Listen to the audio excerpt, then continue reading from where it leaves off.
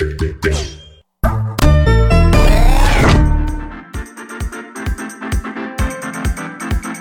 wow, like, hello, what? Whatever it is, I'm liking it.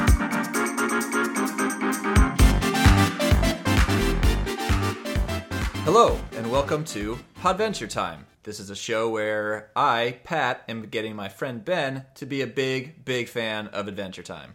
Hey there, I'm Ben, and I currently am a fan-ish of Adventure Time.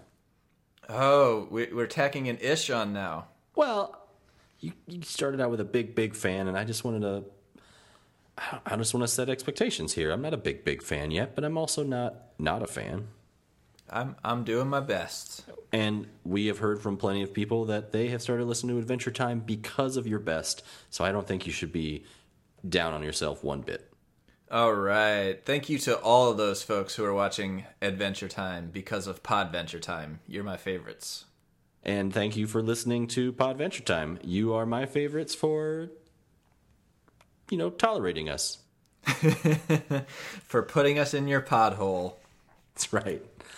So today on Podventure Time, we will be again talking about two new episodes of Adventure Time. We're getting further and further into Season 2 every week here, Ben. We're looking at Season 2, Episode 7, and Season 2, Episode 8, both of which have power in the title. So let's go ahead and just go straight into Episode 7, which is called Power Animal. Let's power through them. Let's do it. The first episode, Power Animal, is the first of two episodes we'll talk to tonight that I would call Jake-centric episodes. Yep. The first of which is about... The premise of the episode is that Jake and Finn start off the episode hosting a party on the roof of their treehouse. Looks like a good time, too. Yeah, all the people that Finn likes are there for sure. I mean, and by that I mean basically Princess Bubblegum and Marceline the Vampire Queen. Right. But sort of only ancillary. I mean, Princess Bubblegum has a line. I don't think Marceline actually talks. She's just sort of there. And a few other characters that we haven't met before. Cinnamon Bun, who is a giant cinnamon bun. I didn't realize we hadn't met Cinnamon Bun before. No, we had not met Cinnamon Bun before. Or at least not as a named character. Maybe they've been in scenes before, but I didn't remember. He's a candy person. Yes, part of the world that Princess Bubblegum reigns over. And a mystery character who is also at the party, who is quite intrigued with the fact that Finn is a self-described dynamo who never slows down. Which is really pretty accurate. I guess we see Finn get into a sleeping bag every once in a while. I've talked about my feelings about that, but as far as energetic little boys go, Finn is an energetic little boy. Indeed he is.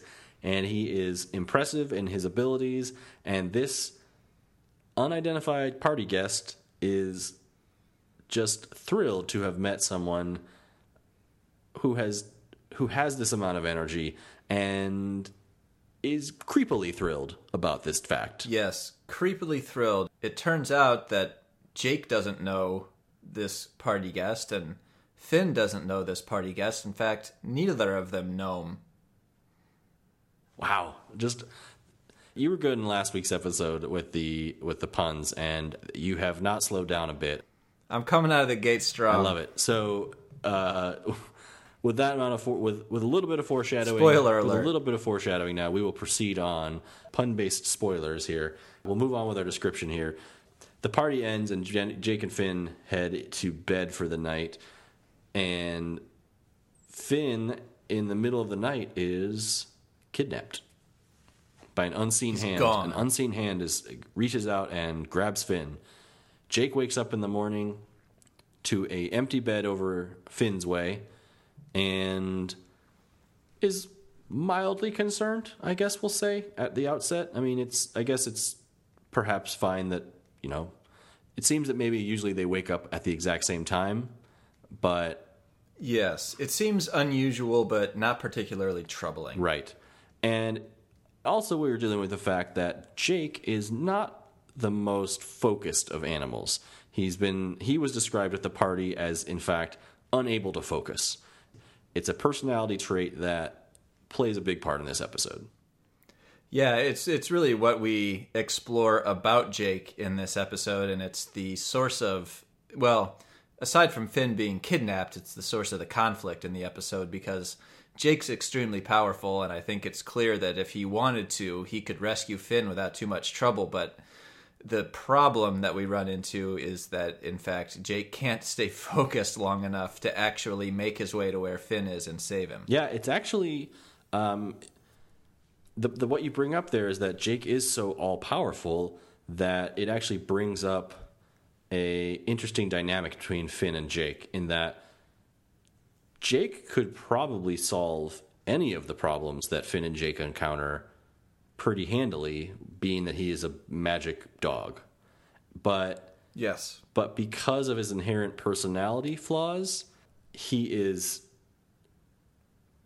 equally suited, or he's equally matched. Finn is actually a complement to Jake, and not simply a afterthought to what could be a all-powerful Jake. You're right. Jake doesn't always use his powers to their full extent, which is good for the show because it allows things other than Jake kicking ass to happen, and it's good for Finn because it allows him to go out and experience the world where he's able to feel safe, because I think he's able to feel safe because Jake is with him, but he knows that Jake isn't going to save his bacon at every single time. He has to build up some toughness on his own. Well, yeah, and I think it's even more than that. I think there are times that because Jake is too lazy or too unfocused, Jake is genuinely put in danger, and Finn has to save Jake. It's not just that Jake decides not to save the day that particular time.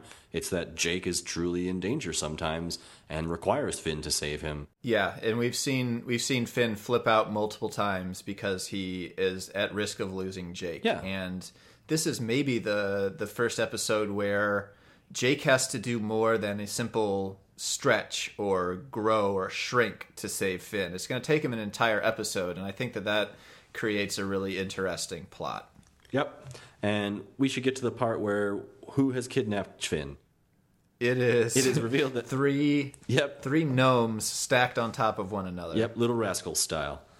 The three gnomes were actually the mystery guest at the party, who we thought was one person, is actually three gnomes wearing a trench coat. One of whom is the king of the gnomes, king of the underworld, the underrealm. I can't remember what they actually call it. They have Sure, he's basically just Papa Smurf as far as I'm concerned. Yeah, Papa Smurf. But he's an evil, maniacal Papa Smurf. Yeah, not a nice communist Papa Smurf. Right.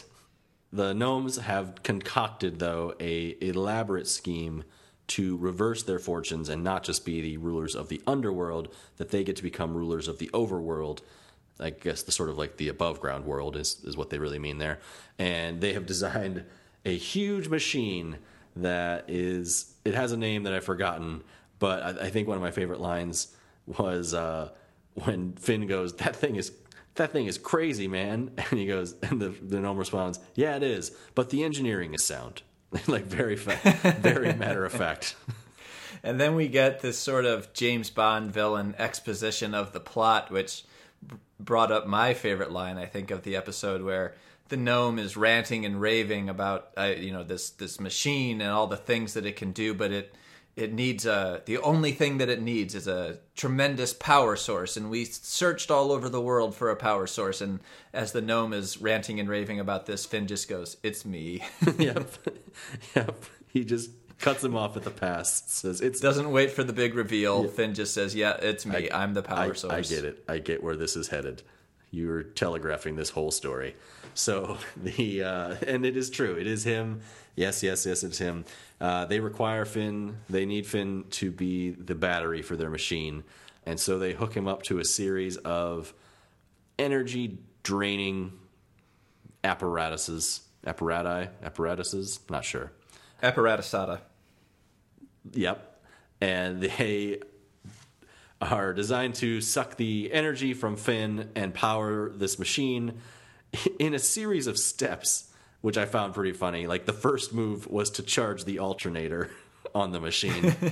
And then they would move on to powering the actual fuel cells of the machine through several different means, all sucking different elements of Finn's energy. But as this evil, dastardly plot is progressing, we have the counter plot of Jake trying to maintain focus long enough to go and save his friend, who at this point he has realized is missing and probably is in need of help.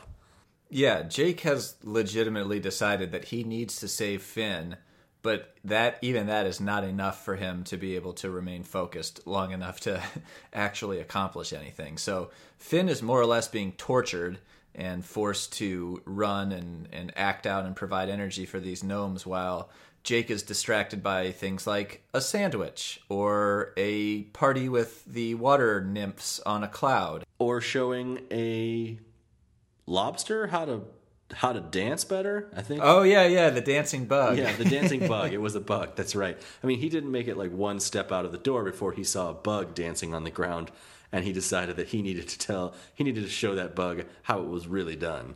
And that's right. All of these scenes I thought were hilarious. I think they were really good little, totally absurd reasons for Jake to lose his focus, of course. But they were also really good insights into Jake's personality. Yep. Like they weren't just random.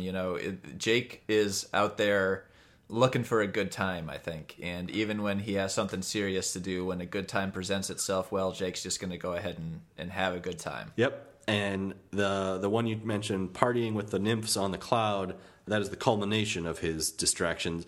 It's where he is... he tells... I thought this line was great, too. The reason he's partying with the nymphs is because he comes across them telling jokes to each other, and they're really bad at telling jokes. Like they get lost in the middle of one of their jokes, and he decides he's going to show them how it's done. So he tells them a pretty awful kind of pun-based joke, but then starts laughing. And then we cut away, and we kind of cut back, and now he's just partying on a cloud. We're not sure how he got there. He's not sure how he got there. And they tell him, "Oh, you passed out from laughing too hard at your own joke, and so we brought you here." Yeah, it's a little like a montage in a movie where someone is drinking too much and they come to at a party or something like that. Jake seems to have gotten drunk on his own dad joke. Right. And so he arrives at this party, and this party on a cloud is presided over by the party animal god. Does he have a name? But more, am I getting that right? It's a Party God. The party god. His name is Party God, and to me, he will always just be the manifestation of Andrew WK in the world of Ooh. Yes. That's just who he is. When it is time to party, he will party hard. Yep. And he is the manifestation of Andrew WK, visually represented as a floating wolf head with a backwards baseball cap. Super extreme. Yep. And the party god is so enamored with Jake and how much Jake is into partying that the party god decides to grant Jake a wish. Party God is an awesome god. Yes, he is.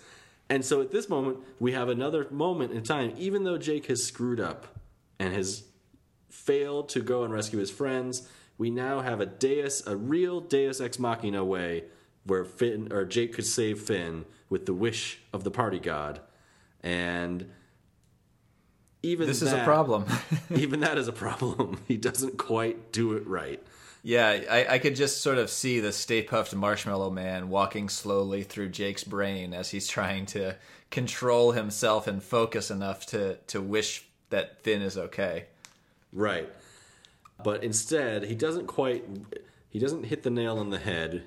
Instead, he wishes, I know what the reaction to the wish is, but what does he actually wish for? It's something along the lines of, I'm going to lose it, but the net of his wish is that the party god instills Jake with the energy or spirits of 1,000 party animals. A thousand party demons, actually, I think is what it's referred to as, and makes him an all-powerful party animal that will crush anything in his path. This basically turns Jake into a giant a giant dog with stars, strobe light stars for eyes, who is just ODing on partying, essentially. But yeah, is it flying through the reminded me world. of Mario when he runs into a star. Yeah, very much so. Ooh, I like that. Yeah, that's very much what he's doing. He is star-powered Jake and is kind of out of control of his own body, but I think just from his inner desire to find Finn, his crazy wanderings end up bringing him to Finn in the end, and he comes crashing down through the roof of the gnome lair and smashes all the machinery and sort of without even thinking about it, rips apart all of the machinations of the gnomes, squashes them, and through all of this energy expenditure, I think uses up the energy that the party god bestowed upon him and returns to his normal form, where he comes to and sees that Finn is there, and sort of haphazardly he has saved Finn. Yeah. It's interesting to me that the physical feats that Jake performs in smashing up the gnome's doomsday machine are all things that Jake probably could do just as normal, stretchy, very powerful Jake. So it's almost like the party demons or the party animals that have been infused into his soul have, instead of making him less focused, they've made him actually more focused, because when he's just regular old partying Jake, he's not going to go find Finn. But then Party God gives him the spirit of 1,000 party animals, and that is what actually gets him to the location where Finn is, so that he can wreak this havoc and save him. Yeah, that is true. Yeah, that's fair. He didn't have powers as a party god or as a party demon more so than he normally would. I kind of got the sense that he was a little overpowered, more powerful than he usually was. But yeah, he was flying. I think that's not normal. They've flown before, right? I don't know. Maybe not. But yeah, you're right. Like, he didn't do anything that he normally probably couldn't have done. But he certainly was focused enough to find Finn in this instance, and he did save the day. But I think in true Adventure Time style, learned nothing from the trial that he went through.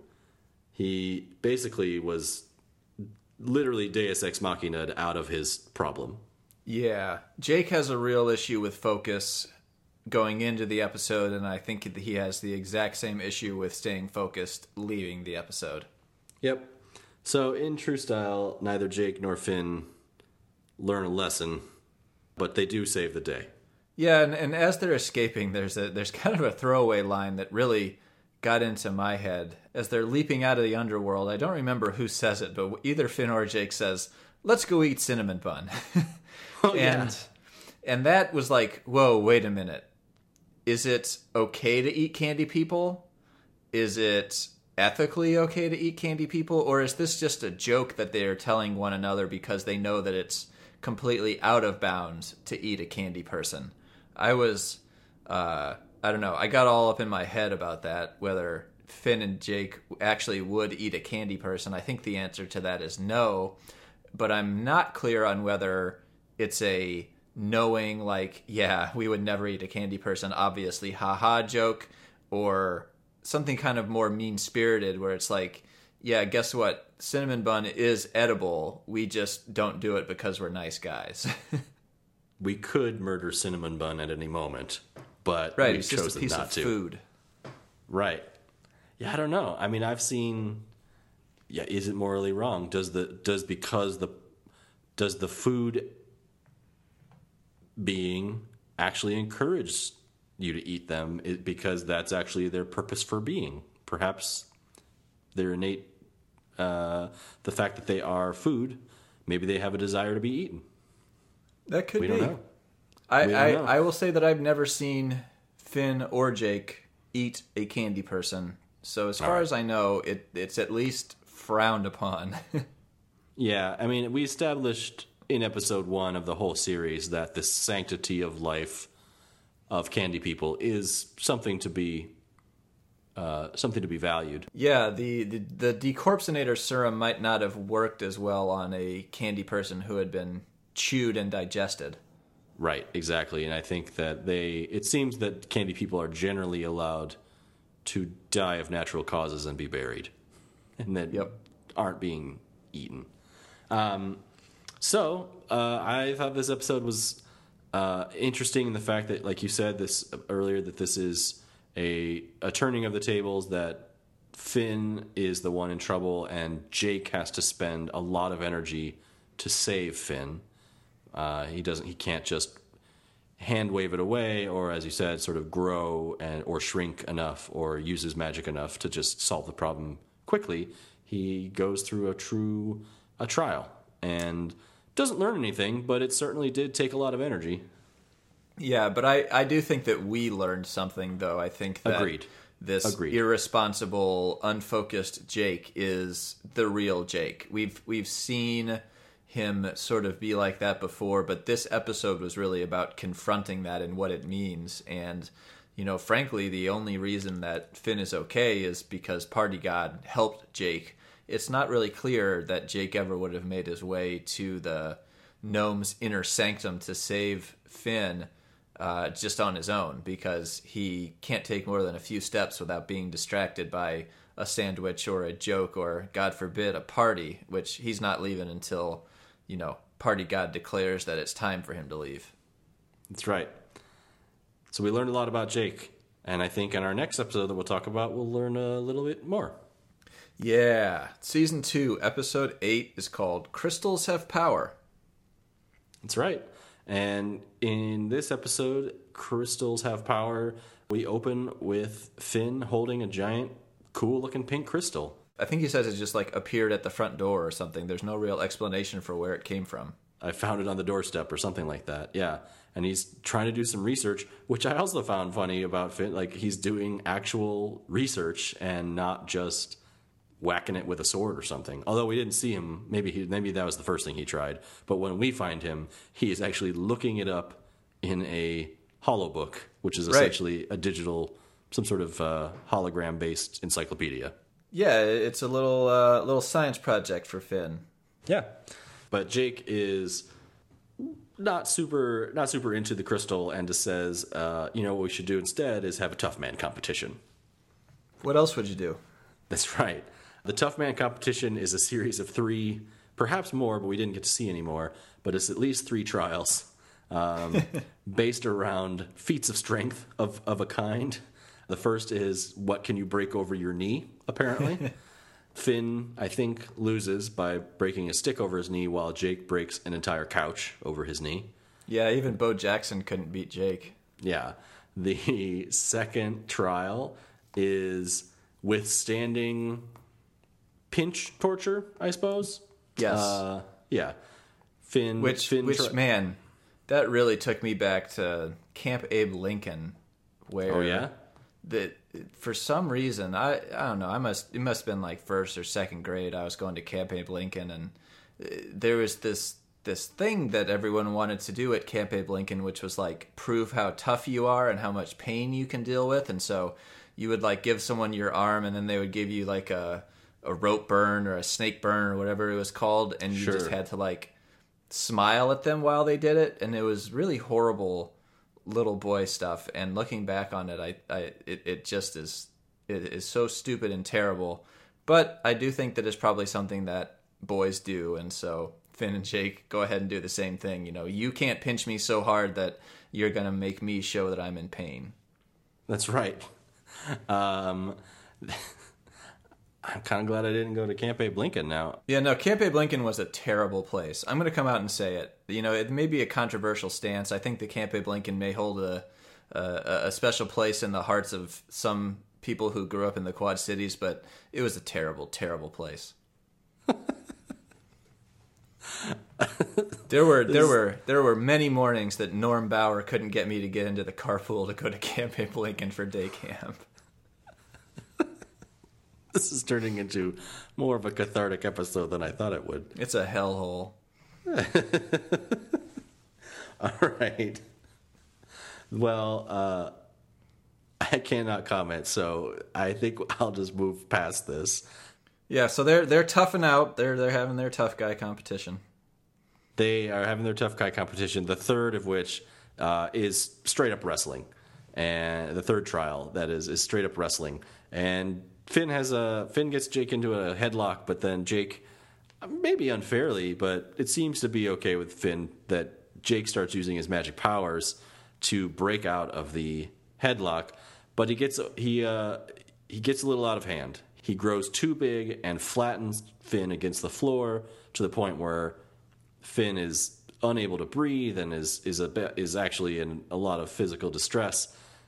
Fortunately, Jake realizes this before it gets too dangerous, but the damage has been done, and Finn has to go lay down. He's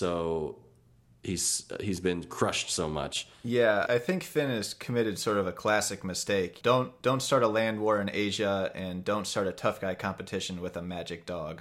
Yeah, don't bring a non-magic body to a magic body fight.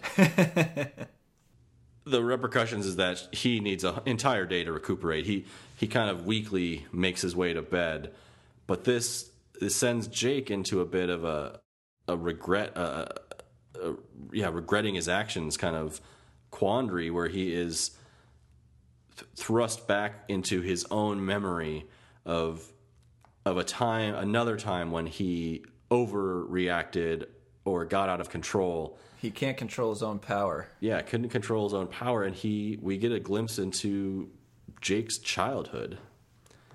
And we see Jake standing over the unconscious body of a brother that we had not met before.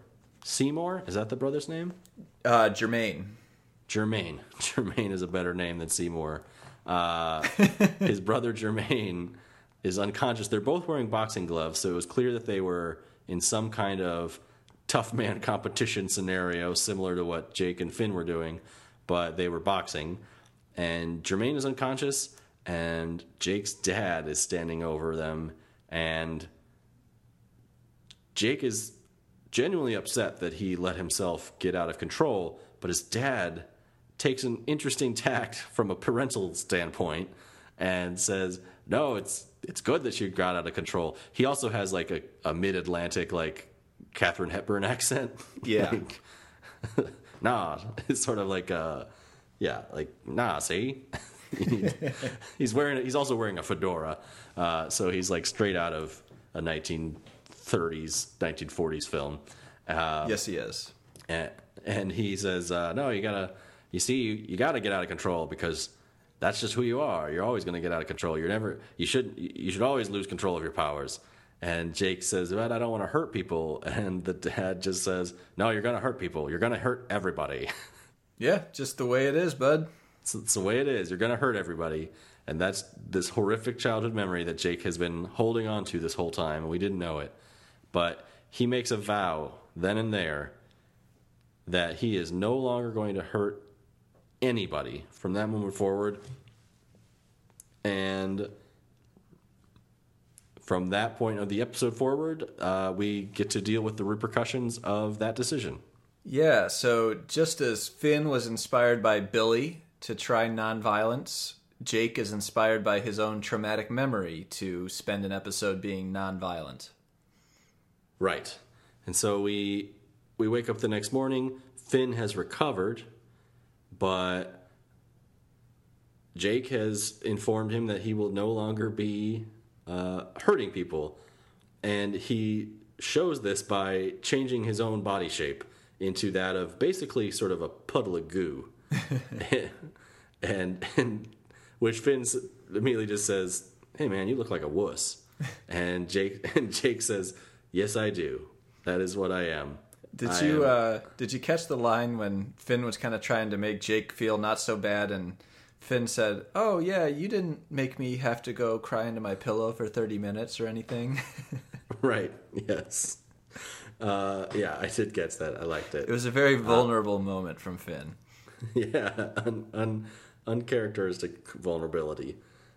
So once Jake has declared his desire to be nonviolent, something strange happens to the crystal that Finn had been looking at earlier. It starts to glow, a bright color, and then all of a sudden, a magic doorway appears out of the crystal, and 3 crystal golems walk out. Yeah. 3 crystal golems walk out. and they ask, which one of you is Finn? And Finn says, well, I guess that depends on who's asking. Are you good or bad? And the golems kind of look to each other and go, good. And then Finn, trusting them implicitly, says, oh, then I'm Finn.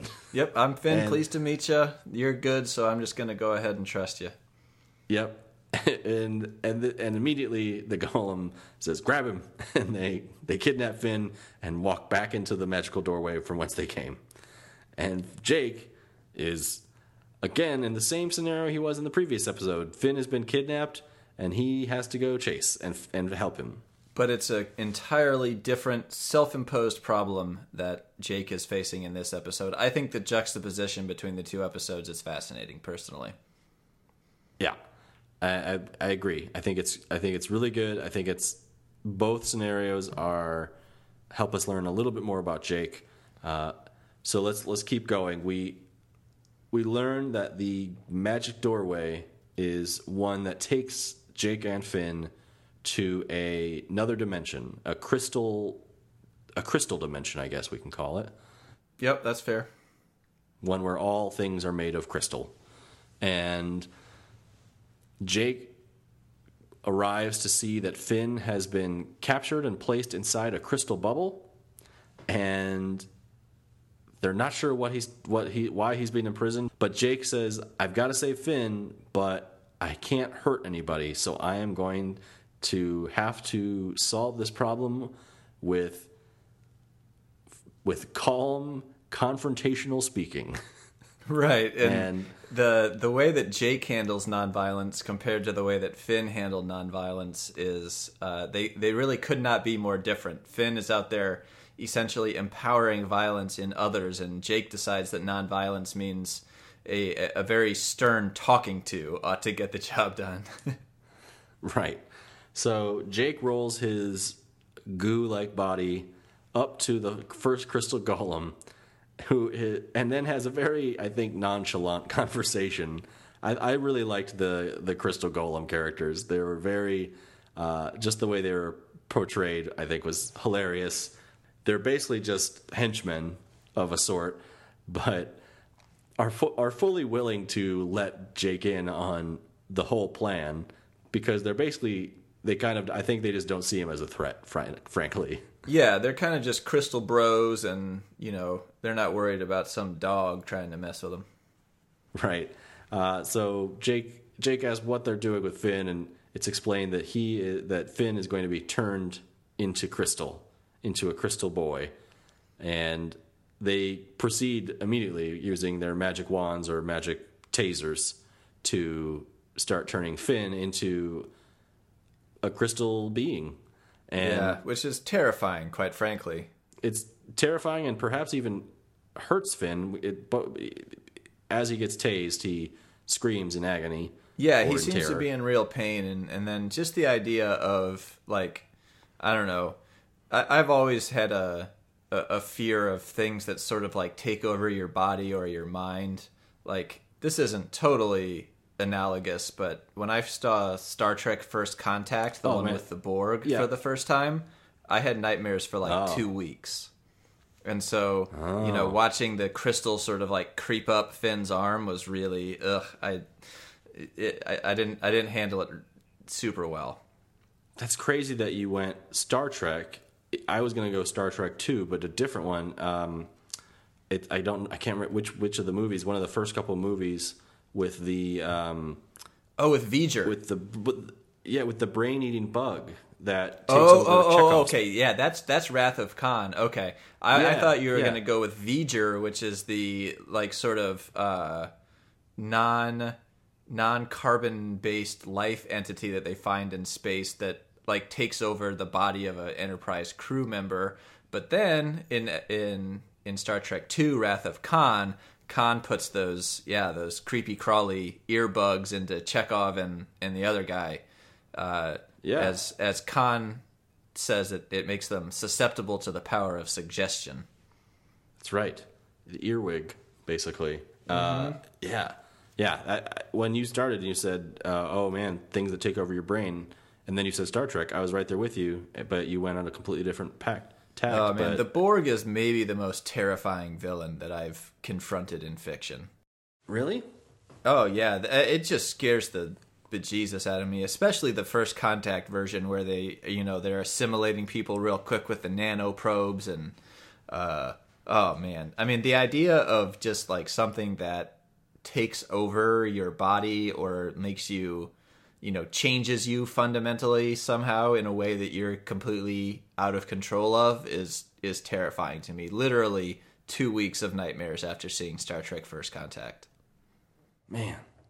Well, I mean, I'm with you. I think that is an entirely terrifying concept, and I've seen other films used to excellent effect as well. So yeah, I'm with you.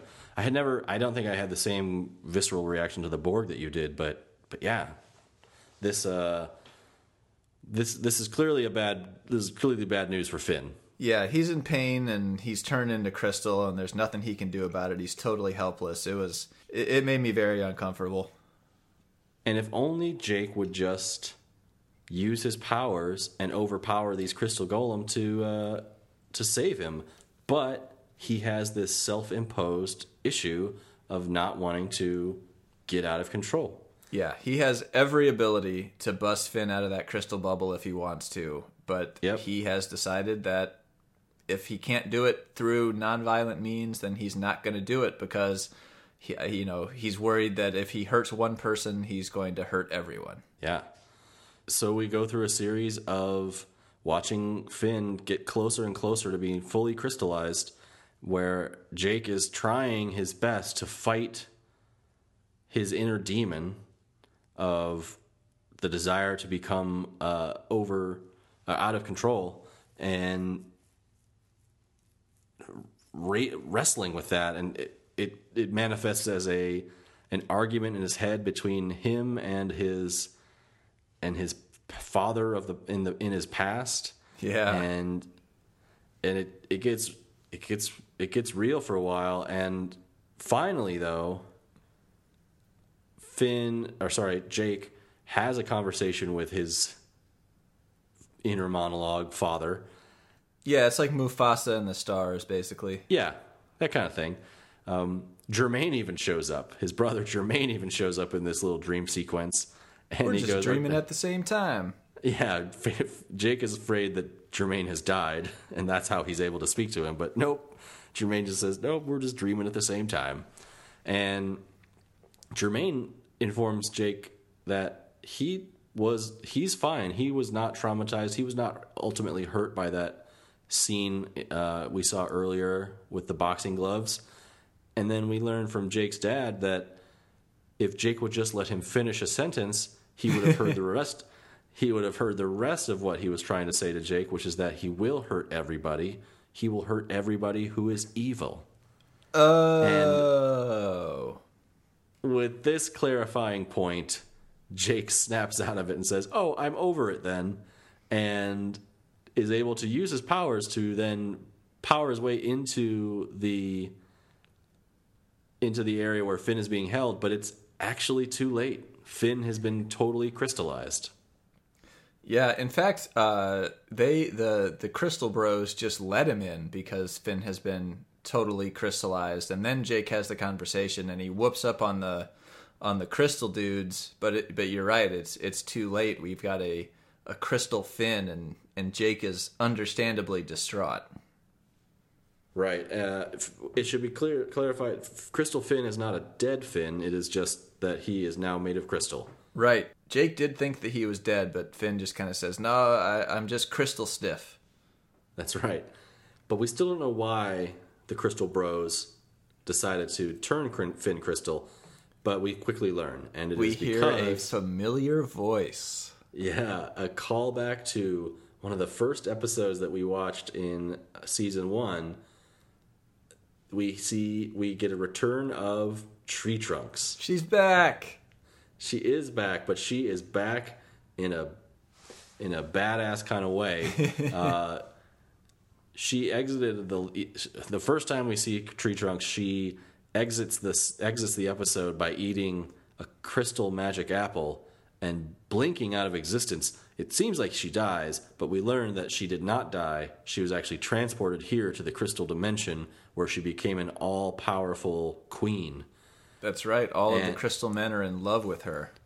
Yeah, and man, the return of Tree Trunks and her crazy, weird, sexualized grandma voice it just brought back all of the same weird, like, just weirded me out vibes that Tree Trunks gave me in the first time I saw her. Yep. She's in the crystal dimension, and she's got big crystals for eyes, and she can fly, but she's still just the same sexy grandma she was when she left.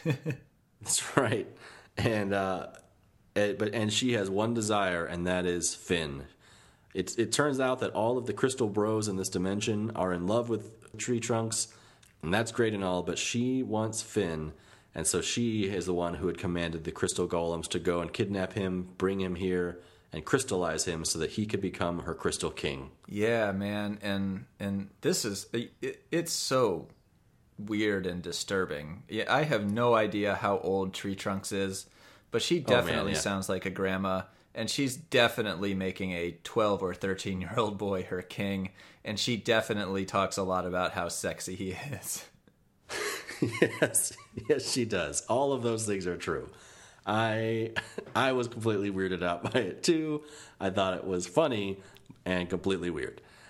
But Finn rejects the advances of giant magic Tree Trunks, and she does not take it well. She starts trying to shoot them with her crystal laser beam and disintegrate them. But as they're fleeing for their lives, they realize, that it must be the magic apple she ate. The crystal apple must still be inside of her, and that's what's giving her the powers. If we could just get rid of the apple, then we could save her and save ourselves. So Jake, who is now free of his inner turmoil and is totally fine with using his powers, turns his foot into a giant cowboy boot and kicks Tree Trunks' belly, which Heimlich maneuver style dislodges the crystal apple from her throat, and she immediately returns back down to her normal self. She no longer has magic powers, and she is a little embarrassed at how she had been behaving. Yeah, she's just normal, small elephant sexy grandma Tree Trunks now, instead of giant, flying, crystallized sexy grandma Tree Trunks. She tells Finn that she had just wanted him because he had always been so nice to her, but she apologizes for treating him that way, and then says, let's head home. It's apple pie time. Which, the way that she says that, man, like, it's I mean, the double entendres and the sexy grandma stuff, when she says, and Finn, when we get home, it's apple pie time. Yeah, it is. It's all kinds of wrong. But that's where our episode ends. They leap back through a portal back to their own world. And that's where we leave the heroes and Tree Trunks returning back home with the status quo being returned to normal. Yeah, so actually I do think that Jake might have learned his lesson in this one. Yeah. He did, but he didn't like overcome his actual inner turmoil. Again, it was a sort of a Deus Ex Machina situation, like Mufasa style. Like the dad just clarified. Like it wasn't like it wasn't that his desire to save Finn helped him overcome his own inner fears. It was just like, here's a convenient workaround but I do think that he gained some confidence in his own ability to control himself. He realizes that he's probably not going to actually hurt everyone. He's just going to hurt everybody who's evil. And so it's perfectly okay to use your magic dog powers for good and to harm evil people. So I don't know, the juxtaposition between powerful Jake can't focus and powerful Jake refuses to use his powers because he's worried that he can't control them. You know, these two very different yet entirely fitting into Jake's personality obstacles that he faces to saving Finn. I thought in these back-to-back episodes they really worked well together. Yeah, and I think that they address some major issues, not issues, I guess, but it's like some, if you wanted to poke holes in the logic behind the show, the fact that there's this all-powerful dog that is present all the time, that should be something that just makes any problem solvable. So Yes. by giving him these issues and things that he needs to overcome, and establishing that he has his own faults and his own limitations, makes him a character that is interesting and it doesn't fall into the Superman trap of just being all-powerful and therefore non-interesting. Yeah, I think Jake may be omnipotent. That's probably too strong of a word, but he is certainly not perfect. He has personality flaws that keep him from using his powers in what would, frankly, you're right, be a very boring way. Yeah. But very nice thematic couple of episodes, thematically tied and well executed. And yeah, we learned some nice things about Jake. I thought that these were both fun episodes as well. I think we had a good time. I mean, Tree Trunks, the return of Tree Trunks is, I don't know, welcome isn't the right word for me. It's She wears me out. uncomfortable, but I'm very happy she's back. Yeah. And just being able to meet the party god was worth it for the first episode. So I have one question for you. This Sure. second episode, the crystals have power. Is that an episode that you would feel comfortable letting Dave watch? It struck me as the most adult episode that we have seen so far. Now, granted, the torture and the turning into crystal, I think, was somewhat uniquely terrifying and disturbing for me.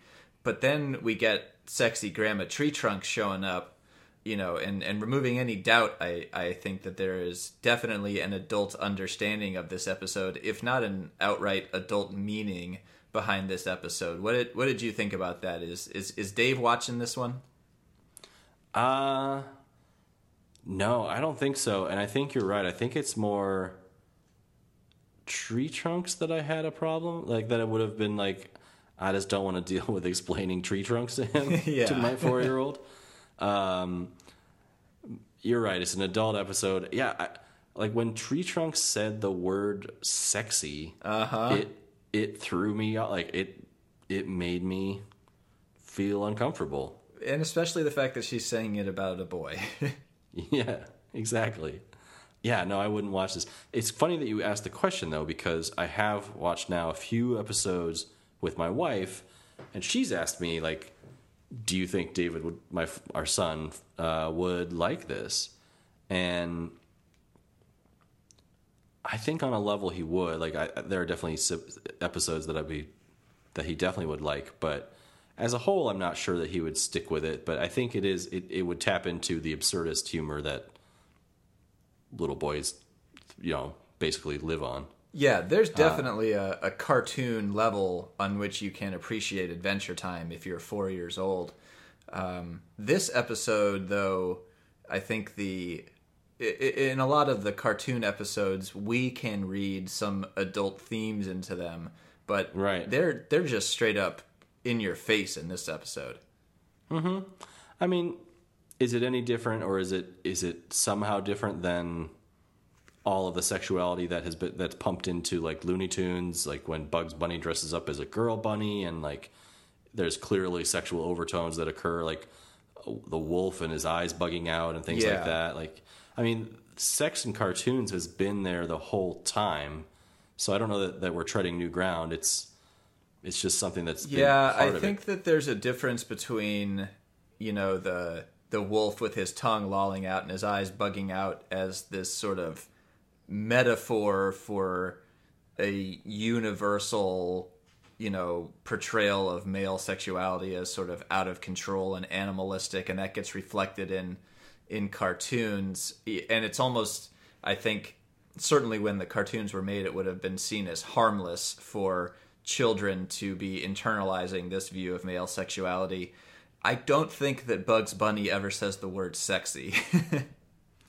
Yeah, that's true. That's true. Doesn't come out right and say it. Yeah. Well, yeah, at any rate, no. Dave is not watching this episode. Okay. It's too grown up. Yeah, I mean, I don't know that I want to watch this episode again, frankly. Yeah. Well, I've got good news for you because I get the impression that you also like Tree Trunks, and I definitely like Tree Trunks, and you don't have to rewatch this episode to see Tree Trunks again. Oh, good. Good. Well, I do like Tree Trunks. She does make me laugh in uncomfortable ways, but she does make me laugh, so I will look forward to the next time we see Tree Trunks. So, real quickly, is this Big Brother Jake experiencing these difficulties in these episodes?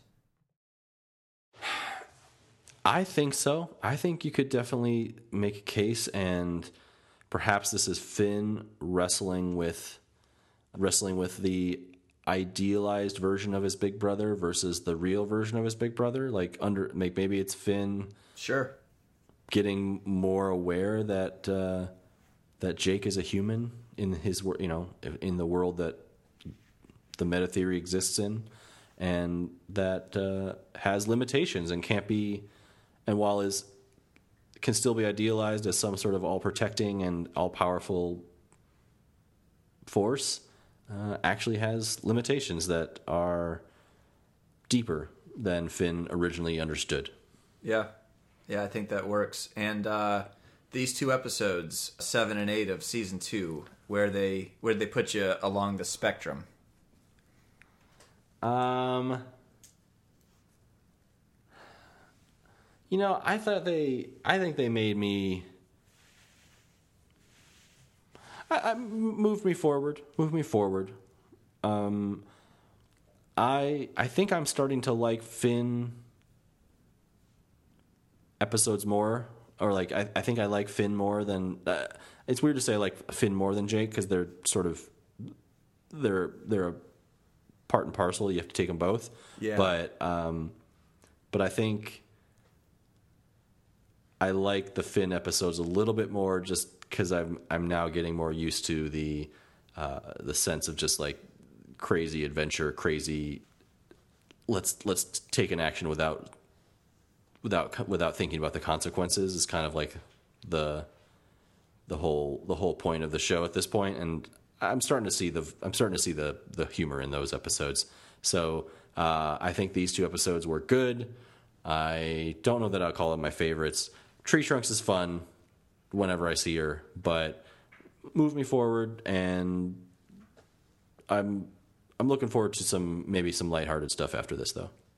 Yeah, I liked these episodes a lot as well. Well, maybe not as well. I like these episodes a lot. I thought that the way that they taught us things about Jake and maybe even taught Jake some things about himself was really good. So these get thumbs up from me. They if I'm moving along the spectrum with you or alongside you, I think I may have moved a little farther in the positive direction than you did, but sounds like we're more or less on the same page regarding Power Animal and Crystals Have Power.